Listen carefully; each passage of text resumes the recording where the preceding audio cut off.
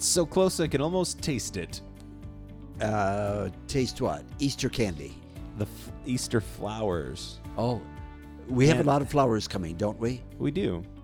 I love it when they all get dropped off and the whole building starts to smell like spring. It's a very exciting Do time. you know which flowers give the best smell of Easter? The hydrangea. Hydrangea don't have much smell, but they're Well, that- they're beautiful and they last for a long time if you water them. The lily. Easter lilies have some smell, yes. but Not the it's- tulips. It's primarily the hyacinth. That's what I was going to say. I knew it started with an H. Sure. The hyacinth. Hyacinth are smelly. Good smelly. As in Saint Hyacinth? Yes, the parish is named after the flower. Is No. that- Hi, everybody. Welcome to Flowers with Michael and Father Herb. Flowers are us.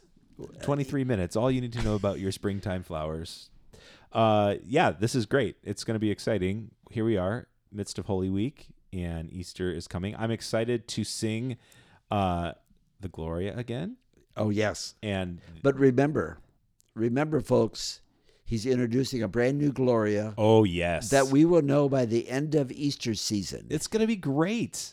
Hang on for the ride, friends. All new things are better. That's my slogan. No, I'm excited about it. We've been having some extra rehearsals, trying to get the band ready. I've asked And, this before. Do you guys rehearse? Does it not sound that way? It does, doesn't it? No. I I'm totally kidding. understand. I'm kidding. We do. So this mass setting again, we talked about it a few weeks ago. It's called the Mass of Saint Kilian, and it was written specifically for the Easter season. So we'll have brass this weekend.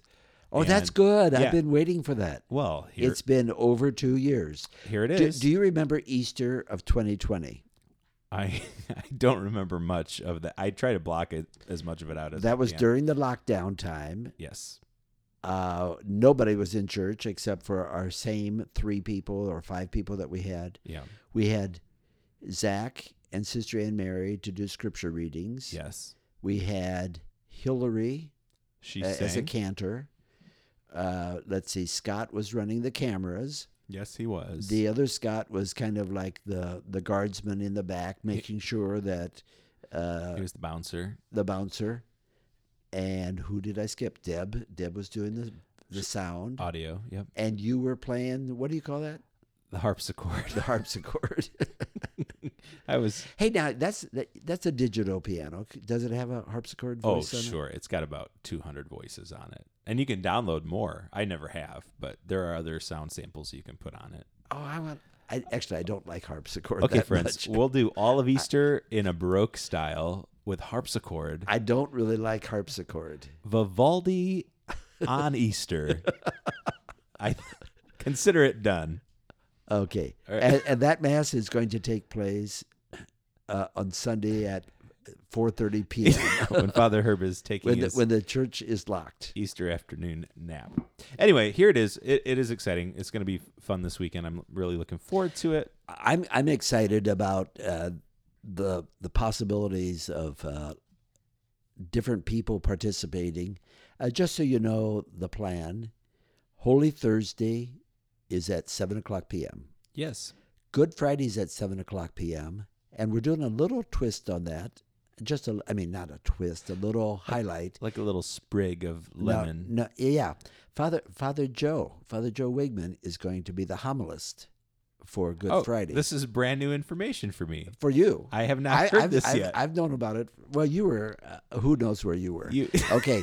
This is great. I'm excited. Yeah, so Father Joe is going to give the homily. Great. I will be doing the other presiding parts. Okay. At the Easter Vigil, there might be 2 or 3 priests here. I'm not quite sure who's coming for the vigil, but I will be presiding. On Easter morning, we have 2 masses scheduled at 8:30. Father Jeff Rose will be having the mass in the church, and I will be having the 8:30 mass in Roncalli. Mm-hmm. At 10 o'clock, I will be in the church, and Father Jeff will be in Roncalli. Switcheroo. Switcheroo. And at 11:45, Father Al will be here for the mass in the church. Oh, that's also new information to me. Wow, I'm learning so what? much today. You snooze, you lose. I guess so.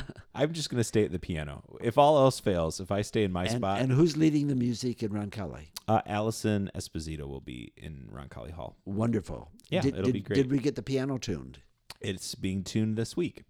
Great. So things are really happening. It's all around here. coming together. It's kind of exciting, really. It's not quite as exciting as the palms being delivered last week live. On the podcast. But who knows? We're still in the infancy of this episode. Anything could happen, friends. And maybe they'll deliver the Easter candle. We're still waiting for that. There we go. Otherwise, it's going to be Easter Candle 2021 part 2. Is anybody else showing up that I should be aware of? I think that's it. Okay. Jesus in the Eucharist. Yeah, right. Great. Can't wait. That's the best part anyway. Okay, so we have a Mass, the readings for Easter Vigil. There's an extended Liturgy of the Word, up to as many as 9 scripture readings. We will be choosing a couple from the Old Testament, an epistle, and a gospel. Mm-hmm. Then on that's at the Vigil. On the morning, it's a different gospel reading, and that's the one we're going to read right now. So let me read it since I let you read the Palm Sunday Gospel. We're in John chapter 20, verses 1 to 9. By the way, that's kind of important to keep it in mind that this is from John's Gospel because he references himself. Well, that's a little egotistical, don't you think? Well, not the way he did it. Oh, okay. Listen closely and you'll see. I'm all ears. On the first day of the week, Mary of Magdala came to the tomb early in the morning while it was still dark, and saw the stone removed from the tomb. So she ran and went to Simon Peter and to the other disciple whom Jesus loved, and told them, "They have taken the Lord from the tomb, and we don't know where they put him." So Peter and the other disciple went out and came to the tomb. They both ran, but the other disciple ran faster than Peter and arrived at the tomb first. He bent down and saw the burial cloths there, but did not go in. When Simon Peter arrived after him, he went into the tomb and saw the burial cloths there and the cloth that had covered his head, not with the burial cloths, but rolled up in a separate place. Then the other disciple also went in, the one who had arrived at the tomb first, and he saw and believed, for they did not yet understand the scripture that he had to rise from the dead. The Gospel of the Lord. Praise to you, Lord Jesus Christ. I see what he did there. So he wrote it, and so he did not say Peter and myself or Peter and I. But I like the way he pitched it, and to the other disciple whom Jesus loved. And he outran Peter. I love that. I was there first. Yeah. I'm going to, in your memoir, when I write, well, no, I guess I'll write one about you. It'll be, Sister Anne Mary was there, and the other employee whom Father Herb loved, parentheses, even more. That's not what he said here, though. Sure. Yeah. No, you don't have favorites. I don't have favorites. But there's only one you do a podcast with. I'll keep that in mind. But it's also deferential. He arrived first. He was younger than Peter. Yeah. He arrived. Was he? Oh, John was much younger. He was the youngest of the apostles. That's clearly accepted. The baby of the group. Yep. Okay. So he arrived first, but he did not go in. That's the point I was going to try to make. Interesting that he's the youngest and that he is by far the most complex of the 4 gospels that we have. Well, partly because it was not written by him alone. Sure. But would be a really good tangent. It's referenced to him, the Gospel of John. Mm-hmm. All 4 Gospels are referenced to someone. Sure. And Matthew is the apostle, also known as Levi. But did he really write it? We don't know. Sure. But it could have been written by some of his followers. Mm-hmm. Mark and Luke, neither one of them was an apostle. John was certainly an apostle, and he may have started writing it, or he worked with his school. They often refer to it as a school, the ones who worked with him mm-hmm. and helped him put things on paper. And the Gospel of John, you're correct, is very complex. Yeah. It's always the hardest to digest. Well, there's some sections that are just powerful, and you just want to, like the entire section, the farewell discourse. I love that. That's where I am the vine, you are the branches. I love that kind of thing. Or Yeah. I do not leave you as orphans. I will send my spirit, my advocate. Mm-hmm. All of that comes from that. That's really, really powerful. But there's other parts where you sort of think that, okay, what's he really trying to say? Sure. Well, let's go back to that initial point you made about he was the first one there, but he didn't go inside. Because he's showing respect for Peter. Not just because Peter was an elder, Yeah. like you show respect for me. I do, don't have you? the utmost respect for you. Sure. I do. Okay. Of course I I'll do. take your word for it. Yeah. I hope my actions have showed that. Oh, yeah, that's clear to everybody. Okay. But no, it's also because Peter already had the status as the leader of the apostles, Sure. and that seemed to be borne out through the whole early church, and even to this day. Can I speculate a little bit? Surely. This is pure, just as an aside for my own observation. Do you think maybe another reason he didn't go inside was because he was a little bit afraid? No. You don't think so? No. Why? What was he afraid of? What he was going to find. Afraid of the unknown, but he's the one who says, for they did not understand the scripture. But the line before that, then the other disciple also went in, the one who had arrived at the tomb first, and he saw and believed. But I think, so just sticking with my point here, and I'm not saying it's right, I'm just going with it. If it were me and I would go there and I have the option of going in or the option of staying out. If I stay out, I don't really know what happened. I'm still in a place of freedom to be ignorant to the whole thing. If I go in and he's in there, well, then that's a major thing that I need But they to expected him unpack. to be in. Right. So If I go in and he's not in there, holy cow, what does that mean? And Well, will I believe it? that is the point. Yes. So he believed not by seeing the risen Christ, Uh-huh. but by not seeing the risen Christ or the dead Christ. Sure. He believed because he saw an empty tomb. Yeah. I think that's the power of it's really fascinating to me, that old saying, and I think I'm going to use this in my homily for Easter. But here's a preview. But if you guys are planning to come to church and you don't want to hear it, you can go to Father Jeff's Mass or Father Al's Mass. But I'm going to talk about, we use that phrase, seeing is believing. Yeah. But what did he see? Nothing. He didn't see nothing. He saw the burial cloth. Yeah. He saw the empty tomb.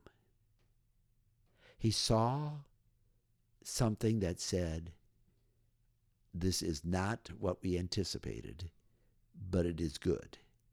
He saw I won't say barrenness, it's not barren. Yeah. The empty, the tomb could not contain him. It sounds like some of your songs, he escaped the grave, or Sure. Mike would have this little thing about contemporary songs.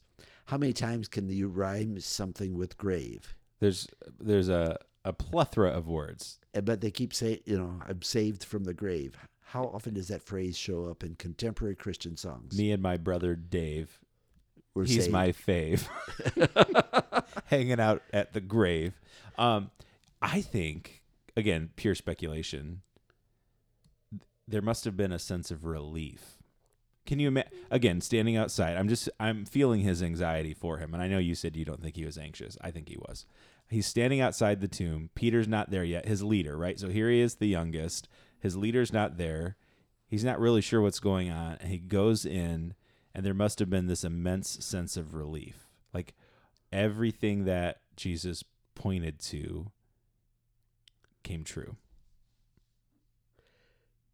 I think you could take it the other way. Go for it. That's the beauty of the scripture. That he was confronted with the possibility that because it was empty,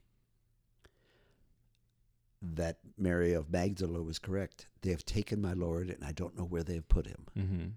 That was her phrase, right? Yes. Well, and the line that just follows that, it says that he saw and believed, but immediately past that it says, for they did not yet understand the scripture Right. that he had to rise from the dead. Can you imagine? A friend of mine, this was years ago, a friend of mine was down in Columbus. She didn't live there, but she had to go to Columbus. She spent time. I guess that's where her father lived. And she was at the hospital with him, and he died. And so they took his body to the funeral home.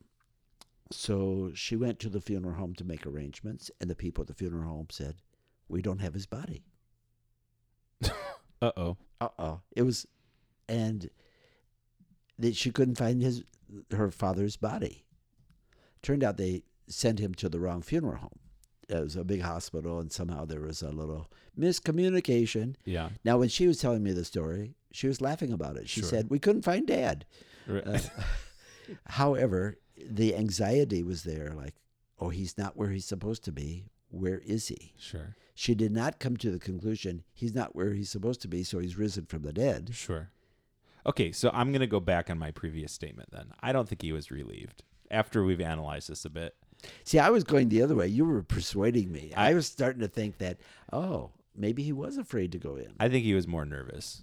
I'm putting myself in his shoes. I think he was nervous to go in, and then when he went in, he believed, but he was still nervous because he didn't really understand yet. That's my final answer. Well, understanding, it says he believed. You don't understand, but you believe. Yeah. Can you believe without understanding? I think that in some ways is faith. We don't fully, Eucharist. We don't fully understand the complexity of the Eucharist, but we still believe in. And I think there are some people who confuse the two, and they think they've got to have it figured out before they can believe. Sure. But you don't have to. No, we believe. We believe by believing. You can't convince somebody to believe. You choose to believe. I'm very glad we've dissected this a bit today. We've gone back and forth quite a bit. This has been fun.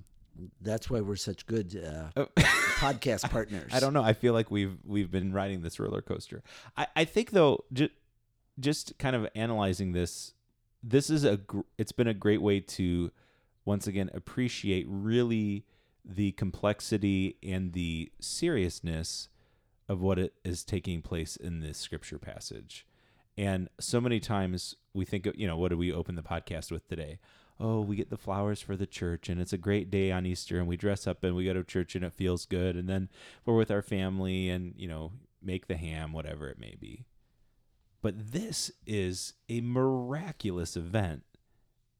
And if we really believe that it forever changed the course of human history and salvation, this is way more than a day that we put pretty flowers in the church and show up. Well, yes, definitely. The problem is that we can't comprehend it, so we have to do the next best thing we can do, which is not bad at all, is namely to celebrate it. Yeah. You can celebrate the event without comprehending it. And we celebrate that our Lord is alive. Mm-hmm.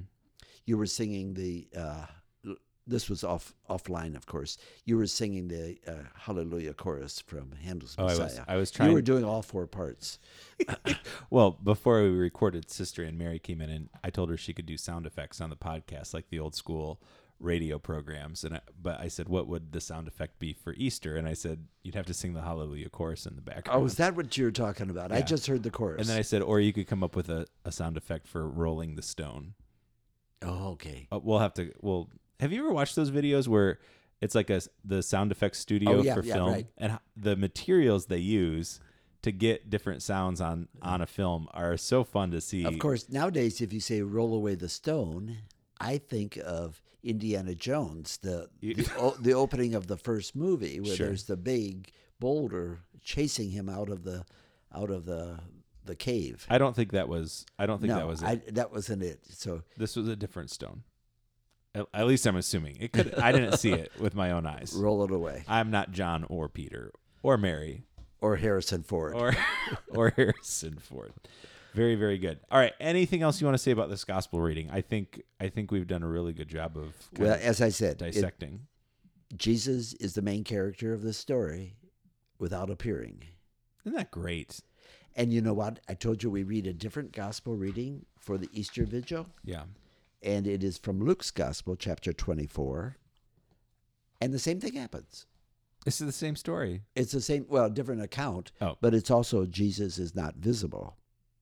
The three women come to the tomb because they're going to bring some spices, and it was empty. So between the two accounts, in neither one of the two accounts did Jesus show up, and yet that is the creedal statement that we use at Easter. Yeah. So that's what I've been meditating on for several weeks, how we believe because of what we do not see. So I said, seeing is believing, but wait a minute, what are we seeing? So to exemplify this, Father Herb is just not going to show up on Easter.